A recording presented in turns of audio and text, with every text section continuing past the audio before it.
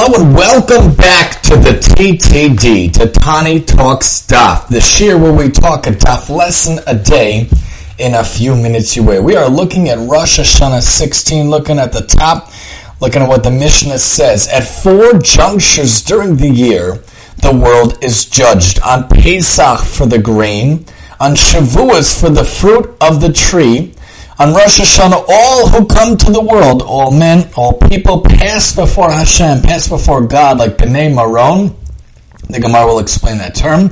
As it is stated, who fashions their hearts together, who understands all their deeds. And on the festival of Sukkot, they are judged for the water. The notes point out, when it talks about understands their deeds, this is understood as Psalms points out, on the day on which he fashioned their hearts, he created them, which is their first of Tishrei. He understands, he analyzes and judges all their deeds, as the Ritva points out in the notes. And the festival of Sukkot are judged for water, the source for the fact that Pesach, Shavuos, and Sukkot are the days of judgment for the items mentioned in the Mishnah is explained later on.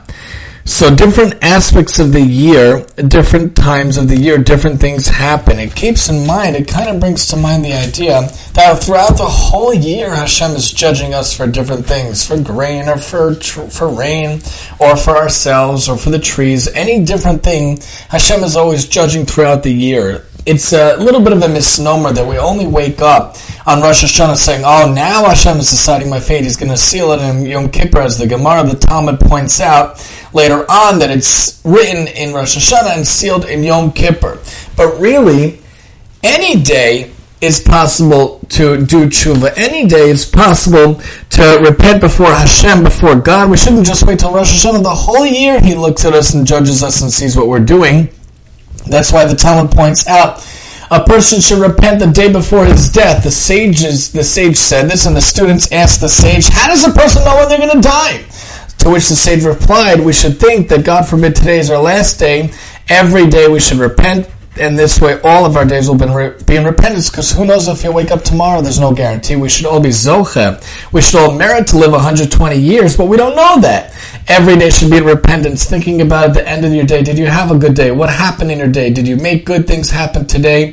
Did you make good in the world? And it comes to mind the idea that we're always judging people. Why are we always judging people? The only type of judgment I always say that we should ever do is dan l'kav sechus, judging people for benefit of the doubt.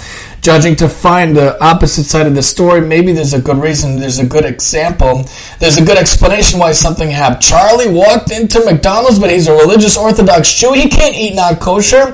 Maybe Charlie really needed to use the bathroom. Maybe Charlie was dying of thirst and he bought a bottle of water that was closed, OU, from Poland Spring with a proper kosher symbol. No problem.